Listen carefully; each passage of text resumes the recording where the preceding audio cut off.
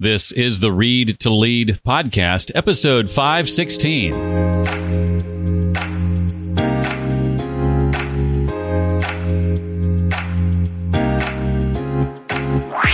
I'm really obsessed with people kind of just understanding how much do you listen, how much do you talk? Is your energy engaging or is it depleting? Are you a problem identifier or are you a solution provider? The most successful professionals have clarity and a plan. They live in accordance with their values and know how to pivot in the face of disruption. Yet most careers unfold accidentally, haphazardly, and with too much serendipity. That means lost traction, lost years, and lost opportunities. Hey there, I'm Jeff. This is the Read to Lead podcast. It's the podcast dedicated to your personal and professional growth. If you want to achieve true success in business and in life, it starts with intentional and consistent reading. I'm interviewing another author this week to help you do more of that.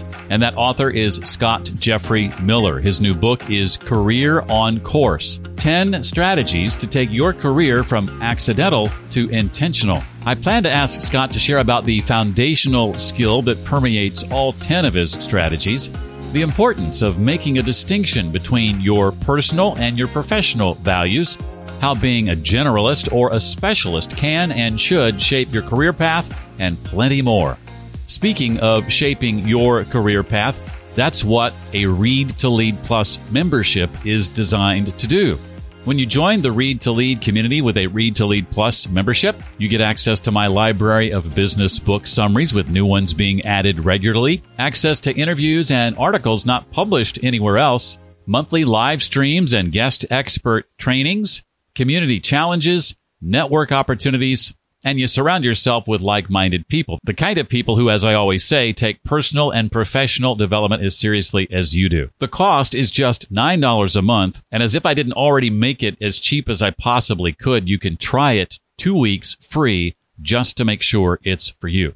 To get started, just go to jeffbrown.me right now to start your 2-week trial. Bruce recently did that. In fact, Daryl was so confident after his 2-week trial that he went ahead and signed up for a whole year at just $99 for the entire year, giving himself 2 months free in the process. Either way, we'd love to have you. $9 a month or $99 a year. It's your choice. But the first 2 weeks, again, are absolutely free. Go to jeffbrown.me.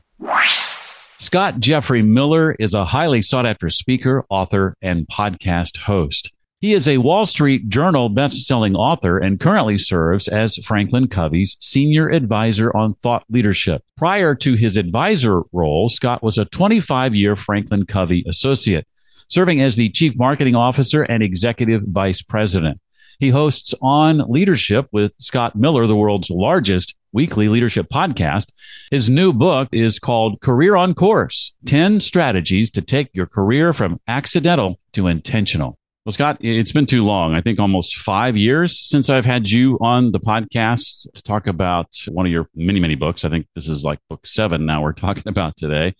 So long overdue to have you back. Thank you so much for being here. And thank you for all you've been doing in the world of books. You've yourself interviewed a number of authors on podcasts and other things that you've done. So welcome, and we're so excited to have you here. Hey, the pleasure is all mine. You and I share a lot of passions. One, of course, is the power of people sharing their ideas through writing books. Like you said, 7 books in 5 years, probably a couple too many.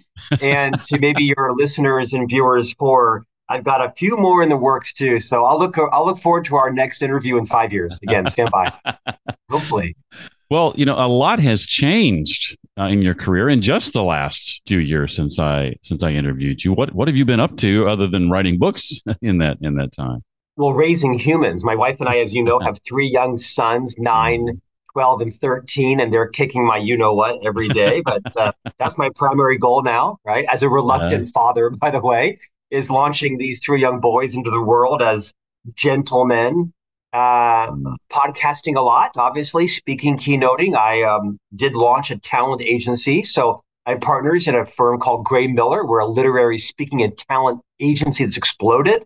And I wrote this new book called Career on Course, number 7. I'm super passionate about it. Probably my favorite of all of my books because I'm so obsessed with helping people become a little more intentional with their careers. So more of the same, but my passion has not subsided about reading. Like you, read a couple hundred books a year in newspapers and magazines, all in print. To some people's horror, including my sons, they don't understand what these print magazines are showing up at the house every day. But I forced them to read the newspaper in print. We have 3 USA Today print subscriptions that come to the house every morning. My boys are forced to read the USA Today newspaper over breakfast and dinner. And I assume at some point, maybe around the dinner table, there's conversations about what they read. Oh, forced. Absolutely. Yeah. Forced conversations. I mean, you and I both know if you want to be a persuasive, influential communicator, you have to have a robust vocabulary. You have to have experience to draw upon. And so, yeah, they are strongly encouraged to come to the dinner table with insights from what they read. Unfortunately, there's not a lot going on good in the world that's printed in papers. So the USA Today does a good job of making it visually appealing as well. So I'm hopefully creating readers as part of my legacy and my wife's legacy. Excellent. Well, before we get into the strategies that you lay out in the book, talk about, Scott, what you consider to be the foundational skill that permeates all 10 of these. Oh, self-awareness, for sure. This is a topic that I'm absolutely obsessed with because all of us have lower self-awareness than we think we do. I have, like you, had a long career, 2 steps forward, 1 step back, right? My culmination was as the CMO of the Franklin Covey company, Stephen Covey's company, 7 Habits of Highly Effective People. Gosh, Jeff, I interviewed 600-700 people for jobs. I hired several hundred, terminated close to 20 people in my career. None of them were because of lack of technical skill. All of them were lack of self-awareness. They had no idea what it was like to work with them, to lead them, to be led by them, to be on a Teams or a Zoom meeting with them or a Monday morning conference call or stand in a trade show to collaborate on a project. So if there was only one strategy of all 10 of them, it would be about studying yourself. Strategy 3, becoming fiercely more attuned to what's it like to work with me? What's it like to be in a sales meeting with me? What's it like to be married to me, to live next door to me, to play pickleball with me? The book is more than just your career. So I am, as you can tell from my passion this early morning, I'm really obsessed with people kind of just understanding how much do you listen? How much do you talk? Is your energy engaging or is it depleting? Are you a problem identifier or are you a solution provider? And the more you study yourself, in combination with studying others that you admire and that have mentored you, you're going to increase the likelihood that you have a career that's more intentional and less accidental or led by someone else in the company. Well, let's start with the first strategy that you lay out in the book. This is the strategy of knowing your professional values. And here you ask us, Scott, to differentiate between personal and professional values. And at first blush, I'm like, well, aren't those kind of the same or shouldn't they be the same? And you say that there will be moments of incongruence between them. Can you explain that? Sure. So as you mentioned, the book is titled Career on Course, 10 Strategies to Take Your Career from Accidental to Intentional. The first strategy is called Know Your Professional Values. And I'll tell you, it's gotten a little bit of a firestorm on LinkedIn because all the values experts, not sure what makes you a values expert other than being a human, has said, no, you only have one set of values. And I've taken some heat on this. And, you don't become the officer in a public company without being accustomed to taking heat. I do think you had 2 sets of values, or maybe it's 2 lists of values within one set, right? That's a nuance. I think people need to identify your personal values. Duh. And by the way, most don't. If you were to ask most people, what are your personal values? They would say liberty and freedom, and what they make something up. Well, I know my personal values. There's 7 of them: purpose, health, integrity, loyalty, abundance, and learning. Positivity is the 7th one. Those are my personal values. Those are the values with which I look at my life: purpose, health, integrity, loyalty, positivity, abundance, and learning. On the professional side, however, my first value is to maximize my income. My avocation is not my vocation. I'm the sole provider for 5 people, 3 young boys, my wife, and myself. And so my number 1 professional value is maximize my income. My number 2 professional value is to work with and for brands, or a brand that I'm proud of. And number 3 is to work with and for people that I love and who love me, and we respect each other. And I make all of my professional decisions through that lens. My career is not my purpose. My career doesn't necessarily drive my health. Now, my personal values come in tune with that. The reason I'm passionate about this is because I don't think most readers, most professionals have identified their personal and their professional values and then make decisions through them. And sometimes they are in conflict and sometimes they're congruent. That's not a bad or good thing, but it's helpful to know. I've seen a lot of careers that are stalled or hijacked because someone was really living their personal values and hadn't identified their professional values, and they were making decisions based on certain roles in their life that were changing and didn't know. I think the exercise is instrumental to understanding, what do you value professionally? Maybe it's income, maybe it's equity, maybe it's promotion, title, flexibility, stability, security, a foreign assignment, creativity, latitude, working for a great leader, launching cool projects, whatever it is. There's no right or wrong answer. By the way, you should pick your values based only on what you think, not on what sounds cool to someone else. I don't give a flying flip what Jeff Brown thinks about my values. I do care what he thinks about my book, so I won't get invited on. I think I say this with great passion because this is, I think, the first strategy to creating an intentional career. That's the theme of the book. Stop giving your career up accidentally to other people, right? Have a plan or be part of someone else's. Act or be acted upon. You mentioned the word exercise. It reminded me that there are many great exercises at the end of each chapter. Some might take as many as a few days or even a few weeks, but I think if you'll take the time to work through these, it's going to make a huge difference in making this content actionable. Talk a bit about the difference, Scott, between being a generalist and a specialist career-wise. How could or should this shape someone's career path? Well, this is chapter 2, right? Strategy 2. I really co-opted it from David Epstein. He wrote a phenomenal book called Range. Yes. Highly recommend the book Range. And it was a gift that David Epstein gave to me because there's two types of professionals, those that are specialists and those that are generalists. Yes, you could be some of each. Don't get fixated on the concept, right? I really wrote that chapter for people like me who are generalists. I was raised in a family where stability was the number one value of my family. Not joy, not fun, not frivolity, not happiness, not physical touch, not comfort, not validation. The number one value was stability because of how my parents were raised in their family with no stability. And so when I was raised, my brother and I, who's 4 years older, very much were inculcated to get the badge, right? Engineer, lawyer, doctor, whatever it was. Heck, barber, you had to have a badge. My brother went on and became a chemical engineer, went to MIT and followed the path. I didn't. I went and became a realtor. I worked on presidential campaigns.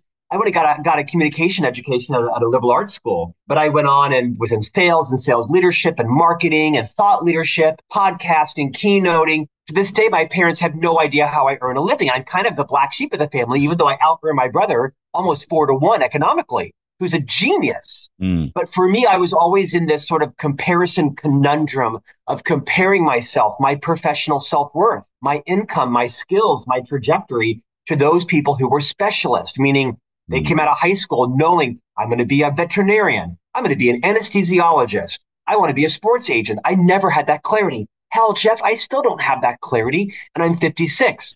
What this gave to me was a liberation. Scott, it's going to be okay, right? Generalists, I think, are people like me that are multi-passionate. We have a lot of interests. And if you don't corral those interests, if you don't knit them together, then you can't monetize them. And so this chapter really validates specialists, but it also empowers and emboldens generalists to say, it's okay. Stop comparing yourself to the patent attorney. That's unfair. She knows what she wants to do, how she's going to pay back her $500,000 of loans right out of college. And generalists, go do what makes you happy, but you got to tease it together so that you can monetize your skills in a way that someone will pay for. Otherwise, you'll be a generalist with a 40-year career and never probably have gained traction and built the economic return you need on your multi-passions deployed in the careers. You can be both. You can be a subset. Some people get hooked up on, am I this or am I that? It's not meant to label you. It's meant to, I think, validate both and just help you get an awareness of, okay, I'm a generalist. That's great. Might be a late bloomer. how am I going to make that work for me and my marketability over the course of my multi-decade career? We talked a bit about self-awareness permeating all of these strategies, and you mentioned briefly the strategy of study yourself. What have you found, Scott, to be some of the more common errors that people tend to make when doing that, when studying themselves? Common areas in terms of mistakes or in successes? Mistakes. Oh, they don't ask. I mean, they go to dinner. Like, here's a good example. I'm in Tampa this morning. Last night, had a dinner with a company president and a chief of staff. Two different companies were having a meeting today to put together a deal. Multiple times through dinner. I'm 56, fairly seasoned guy, adept communicator, right? I have confidence in my expertise. I know what I'm not great at, parenting.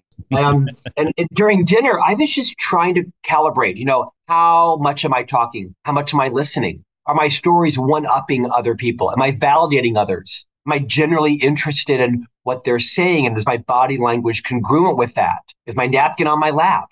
Not paranoid, meaning, am I showing good table manners?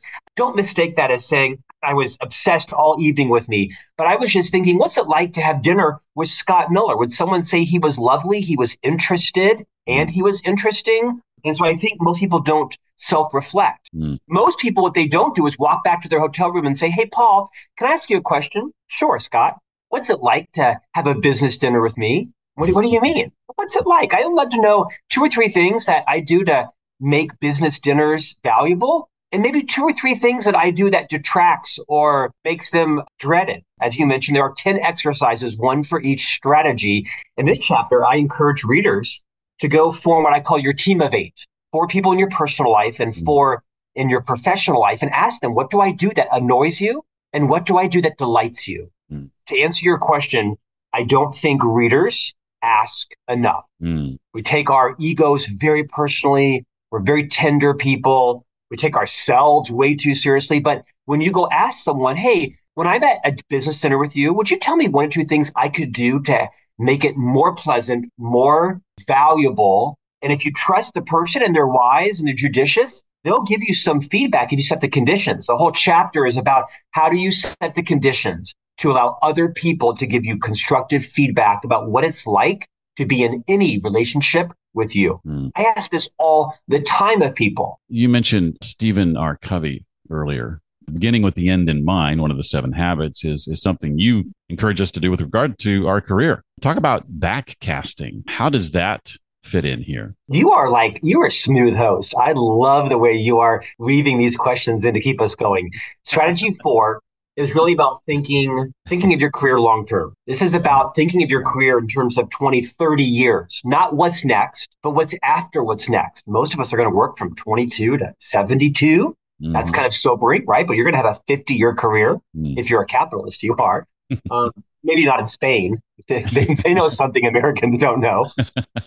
This is about thinking of your career in a long-term view, in a short-term world. This is about not forecasting. So what's next? What's next month? What's my next title? But really thinking long-term. What's the ultimate? Where am I going? Do I want to be the CEO? Do I want to be the COO? Do I want to be the VP of the Western region? Do I want to be an entrepreneur? Do I want to be retired?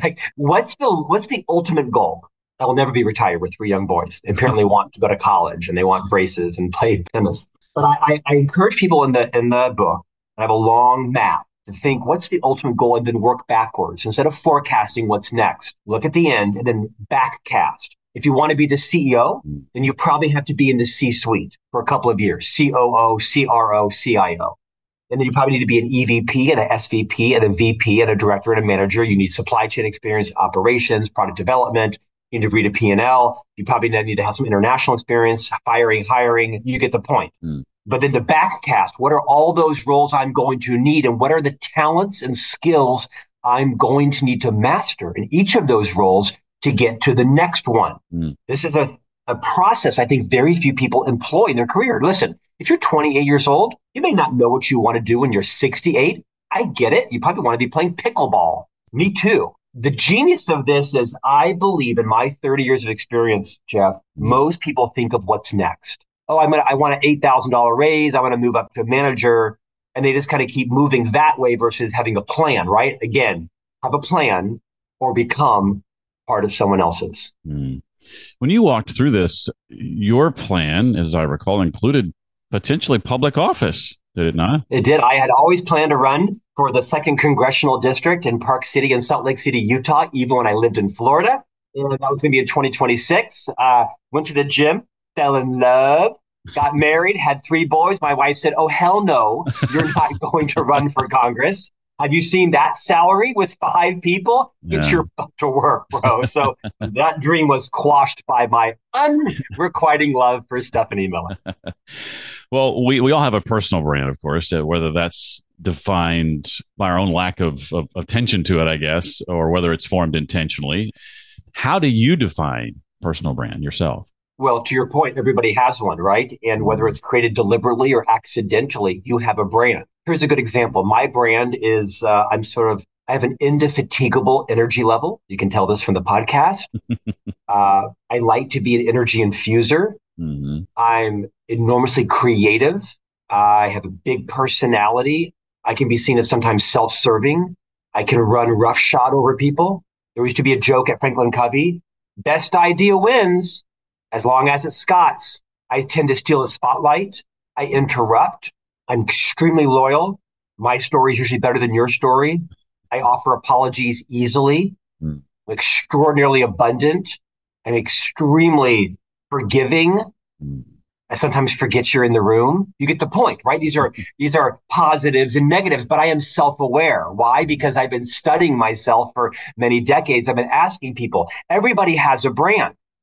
Your brand may be you ask great questions. Your brand may be you're super punctual. Your brand may be you're always the first person to raise your hand, or you're always the last person to raise. Whatever it is, you have a brand, and you need to know what it is and decide, is it working for me in my industry, in my organization, in my life, in my relationships? And does your brand change with your roles? It's never too late to change your brand. You can't talk yourself out of a problem that you behaved yourself into, as quoted by Stephen Covey. You can only behave yourself out of it. In the book, the strategy is really about knowing your brand. Is the brand that you have the brand you want? Is the brand you have the brand others perceive? And what do you need to do differently to behave yourself into the brand that's going to help you? This is not a new idea. Everybody has a brand. We get this. But for most of us, it's probably accidental and haphazard sometimes. Yeah. I spent many of my years confusing being fearless with being reckless. I thought being fearless was always like taking on the underdog and speaking my mind, when many times my fearlessness was actually being reckless with my brand and other people's feelings. And it was Seth Godin, my friend and prolific author, that taught me the difference between being reckless and being fearless. And now I think my brand is more fearless and less reckless because I was open to learning that, and I've studied myself around that topic. And one of the things you mentioned having been good at in your own career is disrupting yourself. What does that look like in practice? And why would you say that it's especially important to have that skill in today's career culture? Well, this is why I wrote the book. About 7 years ago, one of my colleagues at Franklin Covey came into an executive team meeting. She said, in an appropriate setting, "You're never in the room when your career is decided for you." I mean, this was disgusting and true. And I thought, gosh, it's so true. For the vast majority of us, we're never in the room when our career is decided for us. The CFO, the comptroller, the CFO, whoever it is, right? We're cutting here, we're moving there, or no, she's not, or he's not ready for that foreign assignment. And so that really was about taking control of your career. I tell you, I think of all the things that I've done the best in my career, Jeff, and by the way, I've been fired, I've been demoted, I've been promoted. I've had an amazing career, kind of always 2 steps forward, 1 step back. Why? Because I'm a human and I make mistakes and I learn from them and move on. But I think the best thing I've done in my career was I always took myself out of the job that I was in. No one took me out, meaning no one came to me and said, "Scott, we think it's time," right? I always disrupted myself. I mastered the job and I moved on. I promoted myself or I disrupted myself. I'm a pretty fearless person. And again, I don't have the luxury of quitting my job. I've got 3 young boys and a wife that's a full-time mom and home manager. They're dependent upon me. I have responsibilities to my wife. I make commitments and I'm keeping them. Integrity and loyalty are 2 of my personal values. They're not just pablum on a page. So this idea of disrupting yourself really understands that the social science shows that at about year 3, most of us have mastered the job we're in. And subconsciously, according to Whitney Johnson, who wrote the book Disrupt Yourself, most of us are being recognized by others that we're kind of phoning it in. Mm. And you need to recognize that the science shows when you've mastered something, you don't tend to give it your all. You tend to get complacent and bored, and other people recognize it before you do, and they make judgments about you. So this takes courage. It takes planning. It takes reading the book Career on Course so that when it's time to disrupt yourself, you're doing it before someone else is doing it for you or to you, because that rarely ends well. And I think that ties in quite nicely with the next strategy I wanted to ask you about. And that's the one called Do the Job You're Hired For plus the one you want. What would you say are some of the common maybe misconceptions about this strategy? I see it frequently. Someone will come to me in the company and say, hey, Scott, I'm thinking about applying for a new job in the organization. And I say, great. Hey, tell me, what would your current leader, Jeff, say about your performance? Oh, my gosh. I think he would say I'm crushing it. I mean, he loves me. We get along great. I meet all my goals. Everything is great. Because, Jeff's going to have to sign off on releasing you to apply for this new job as company protocol. Welcome to the Fortune 5000. And then inevitably, 3 days later, I'll find Jeff in the lunchroom. Hey, Jeff, good to see you, man. How is Asia? Yeah, glad to have you back. Hey, tell me, Tom, he seems like a great high potential. Tell me about Tom. And you say, yeah, Tom's a great guy. I just wish he would actually meet his quarters. He's missed 4 of his last 12 quarters in revenue. I like Tom, but Tom needs to focus less on all the team birthday parties and more on delivering on his quarters. Yeah. And so there's always a chasm between how the leader sees their team's contribution, how the person sees how their leader sees their contribution. The best way to get promoted is to crush your current job. Yes, there are outliers. Yes, there are companies that have corrupt systems or bad leaders, blah, blah, blah. Welcome to humans. If you want to get promoted, you need your leader to be your champion. You've got to crush the job you're in. Yes, you should show ambition. Yes, you should do additional work, take on more projects, add something onto your plate. But if I look back at my career, always how I was promoted was because I crushed the job I was in, right? It's the law of the harvest. There are times to plant and there are times to harvest. And I think most people harvest too soon. You have to understand what is the promotion strategy of your organization. And it requires sometimes an unnatural level of patience. I think generally speaking, good things come to those who wait. Not wait 10 years, but understand what is the process in this company to get promoted. Can I tolerate that in my timeline? And once I understand that, does crushing the job I'm in have a correlation with my promotion? I'm going to guess in most companies, the answer is yes. You reminded me early in my career, I remember desiring a certain position and looking around me and seeing all the people who are in these positions and they've been in them for decades already. And I thought, how is this ever going to happen for me? Someone would have to die. And then somebody died. Yeah, or you may have to leave, right? You may have to make a tough decision and say, hey, the cards aren't stacking in my favor. I need to disrupt myself, not blame the company, not blame their systems, right? Right. But just take control of your career and say, hey, this isn't working. How do I keep crushing my job? Because the fact of the matter is they're going to call for a reference. And most companies are loath to give you a reference because of the litigiousness around it, unless you crushed your job. And then the CHRO or your boss is going to say, let me tell you, I'm sad that Scott left. Actually, he made 12 of his 13 quarters consecutively. We're sorry he left. We hope he comes back. You are lucky to have him. I give those recommendations frequently when they are deserved. Well, I have a couple of questions I want to ask, not directly related to the book. Before I jump into that, though, what haven't I asked you about the book that you want to make sure we know or walk away with? Gosh, you've been such a great, seamless interviewer. Thank you for walking through most of the 10 strategies. The book is an easy breezy read, but because there are 10 exercises, this is going to protract the time it takes to absorb the book. This is a book that you could read in 3 hours, but that you would apply in days and weeks. For those who want to read the book, it's in print and audio. I'm taping the audio book this week when I'm back in Salt Lake City, which is a labor of love because, as you know, it's tough to read an audio book, especially when you're a stutterer like I am. I have a pretty strong speech impediment.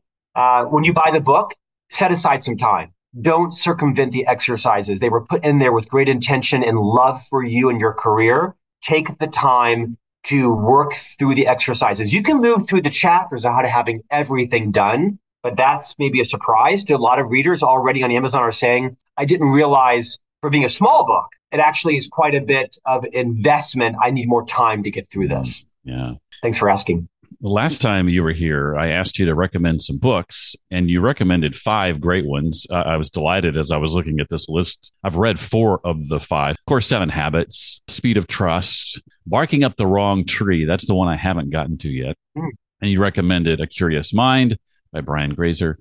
Yes. And Multipliers by Liz Wiseman. All fantastic books. Well, the 4 of the 5 that I've read, I can attest, are fantastic. I'm sure Eric says as well. I would love for you to think back over the last 4 or 5 years since we last spoke. What have you read since then that stands out to you as being sort of really worth recommending? Oh, I'll give you one. I'll give you one in particular. And I wasn't quite sure what 5 I said, so I was a little anxious as you were going through those. Kim Scott wrote a book called Radical Candor. And I think this is the best communication book in the space. Bright orange, can't miss it. Everyone, first buy Career and Course. No, first buy Radical Candor and then buy Career and Course. I'm a unabashed evangelist for this book. Kim says that most of us as leaders, as spouses, as friends, as colleagues, don't exercise what she calls radical candor. That what we do is we exercise something called ruinous empathy, where we don't exercise the courage, the respect, the love for other people to tell them how we're feeling, to tell them how we're receiving them. So people understand they can study themselves and build their skills better. The opposite of radical candor is ruinous empathy. Nearly all, if not all, conflict in life comes from mismatched or unfulfilled expectations. How do you know how you're received at dinner? How do you know if your personality is grating on people or booing them and inspire them unless you ask and you exercise radical candor? Now, this doesn't mean that you go and ask in every conversation, what am I like? What am I like? What am I like? That's like a dog. Excellent book on how to facilitate high courage conversations. How to get to the root cause. She has some amazing stories about her own career and how Sheryl Sandberg, former COO of Meta and at Google, where she worked, intervened with her about some of her own speech patterns and some of the things she said. Great stories in the book. I am a strong advocate of everyone. If you're in the business of communication, which you are, then radical candor will fundamentally change the way you speak with and to and for everyone in your life. Yeah, we're all in the business of communication for sure. You just demonstrated a skill, Scott, that I think a lot of people want to get better at. At least that's what I've found. And please tell me, because I don't know what you're going to say. Well, that is very off the cuff. You didn't know this question was coming. Be able to describe and summarize for us the meat of what a book you read had to share. I lead a cohort called Note Making Mastery, and it's about helping people develop a skill of taking everything that's coming at them, collecting just the best parts, connecting new ideas to existing ideas, distilling that, crystallizing that down to its essence, and then from that, creating new things with it. As someone who seemingly to me is very good at that, what are the strategies you use to make sure that the things you learn, the things you want to remember, don't get lost? Well, I may answer this in a roundabout way. Like you, I'm privileged to host a very popular podcast. In fact, On Leadership with Scott Miller is now the world's largest weekly leadership podcast. I interview 105 people a year on it. And then I have C-Suite Conversations, which is 50 interviews a year. A new podcast, Career and Course, 200 interviews a year. I mean, it's insane. One of my communication mantras, highest value information in the fewest number of words. And so whenever I'm speaking, I'm trying to give the highest value information, the fewest number of words. Perhaps some of your listeners are chuckling at the irony of how much I've talked today. Your question was about how do I synthesize and retain information? I read, like you, an absurd amount. It's my passion. I don't watch TV. I don't watch movies. I've watched 5 movies in my life, and 3 of them were the Austin Powers trilogy. So you can see my movie recommendations are pretty low. And whenever I read a book, I try to take away a couple of nuggets. This isn't profound. I remember, 2 big ideas from Kim Scott's book and 2 big ideas from Donald Miller's book and 1 big idea from Seth Godin's book and Dan Pink's book and Susan Cain. I try not to get awash in all the ideas. I take 1 or 2 things away and imprint it deeply on my psyche, on my behavior, on my mindset. So I could name you 300 books and tell you 1 big idea that I took away from it. Quite frankly, range, the only thing I remember is generalist and specialist, and I can speak about it as if I wrote the book. Mm-hmm. So that's what I do. I'm sure I leave a lot of the cutting room floor, but because I choose to focus in on one or two big takeaways, and I speak about it, I evangelize it, I teach it, and therefore it becomes second nature to me. You hit on something I think a lot of people don't understand or miss. Books are written for a very broad audience. And your job as you read a book is to find the one or two things that apply to you. And it's not necessarily going to be everything in the book. It's not going to be a lot. It's often going to be just one or two or maybe three really big ideas. So thanks for reminding us of that, Scott. I appreciate it. Well, the book, again, is called Career on Course, 10 Strategies to Take Your Career from Accidental to Intentional. His name is Scott Jeffrey Miller. Thank you so much again, Scott, for being here today. Jeff, I appreciate you shining your spotlight and your platform on me. You're a class act. You can pick up Scott's book wherever you buy books. It released just last week. It's published by Baker Books, the same company that published my book a few years ago, so it's got to be good. For all the resources and links Scott and I talked about, you can go to the show notes page for this episode. That's at readtoleadpodcast.com/516 for episode 516. There you'll also find a link for more information on a Read to Lead Plus membership and how to join the Read to Lead community online. Or you can go to jeffbrown.me. Right now, today, you can start with a free 2-week trial to make sure it's right for you. One more time, that's jeffbrown.me. That does it for another episode. Hope to see you for the next one. Until then, as always, remember, leaders read and readers lead.